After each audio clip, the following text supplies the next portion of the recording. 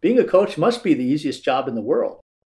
I mean, really, you get to work out whatever you want, every client is always in a good mood, and you get to wear fun clothes and live casual. But what about 20 years of crazy clients expecting you to change a decade of self-abuse into a ripped work of art in about 4 days? 12 years running your own gym, broke for 10 years and on fire for the last 2, which gives you hope for another 10.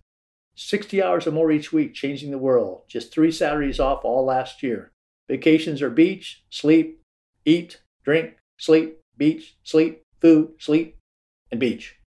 On any given Saturday night, you would consider trading the entire gym for 3 pints and a good bottle of wine. Or just the pints if it was one of those weeks that could make a grown coach cry like a baby. Hundreds of meals out of plastic bowls eaten standing up in the storeroom. Who knew you could drive, text, eat, talk to the kids in their seats in the back, and plan workouts all at the same time? Coffee, hallowed be thy name. Coffee. There would be no gym business without your magic power. Coffee. If there was one shrine that needs to be built that signifies life as a coach in this crazy business, it would be to you, coffee, and your ability to turn the darkest morning into sunshine. There would never, anywhere in the world, be a 5 a.m. workout without the strength of a large coffee to go. You know your day is long when you hope for your 10 o'clock is 5 minutes late, or you won't get to poop until about 4 this afternoon. Early morning workout before dawn, or no workout at all. Fighting hard for your 2 kids who are growing up fairly normal despite the hours and having a professional coach as a parent. Both kids spent their first 3 years sleeping under your desk in the gym office. And they turned out fine, except for that one incident with the kettlebell that you never mentioned to the spouse.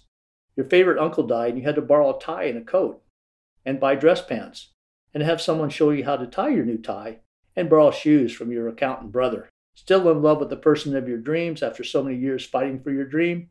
If there was a saint of the gym, your person would be the first nominated. You always wonder why she never ran away with a person who had a real job, real hours, and weekends off. Defied all odds and stayed in business so many others failed. You wonder why you made it and not them. But then you realize you simply outworked every other human being in the gym business, and that was enough. You could love and respect a person like this, one who has never quit chasing a hard and challenging life.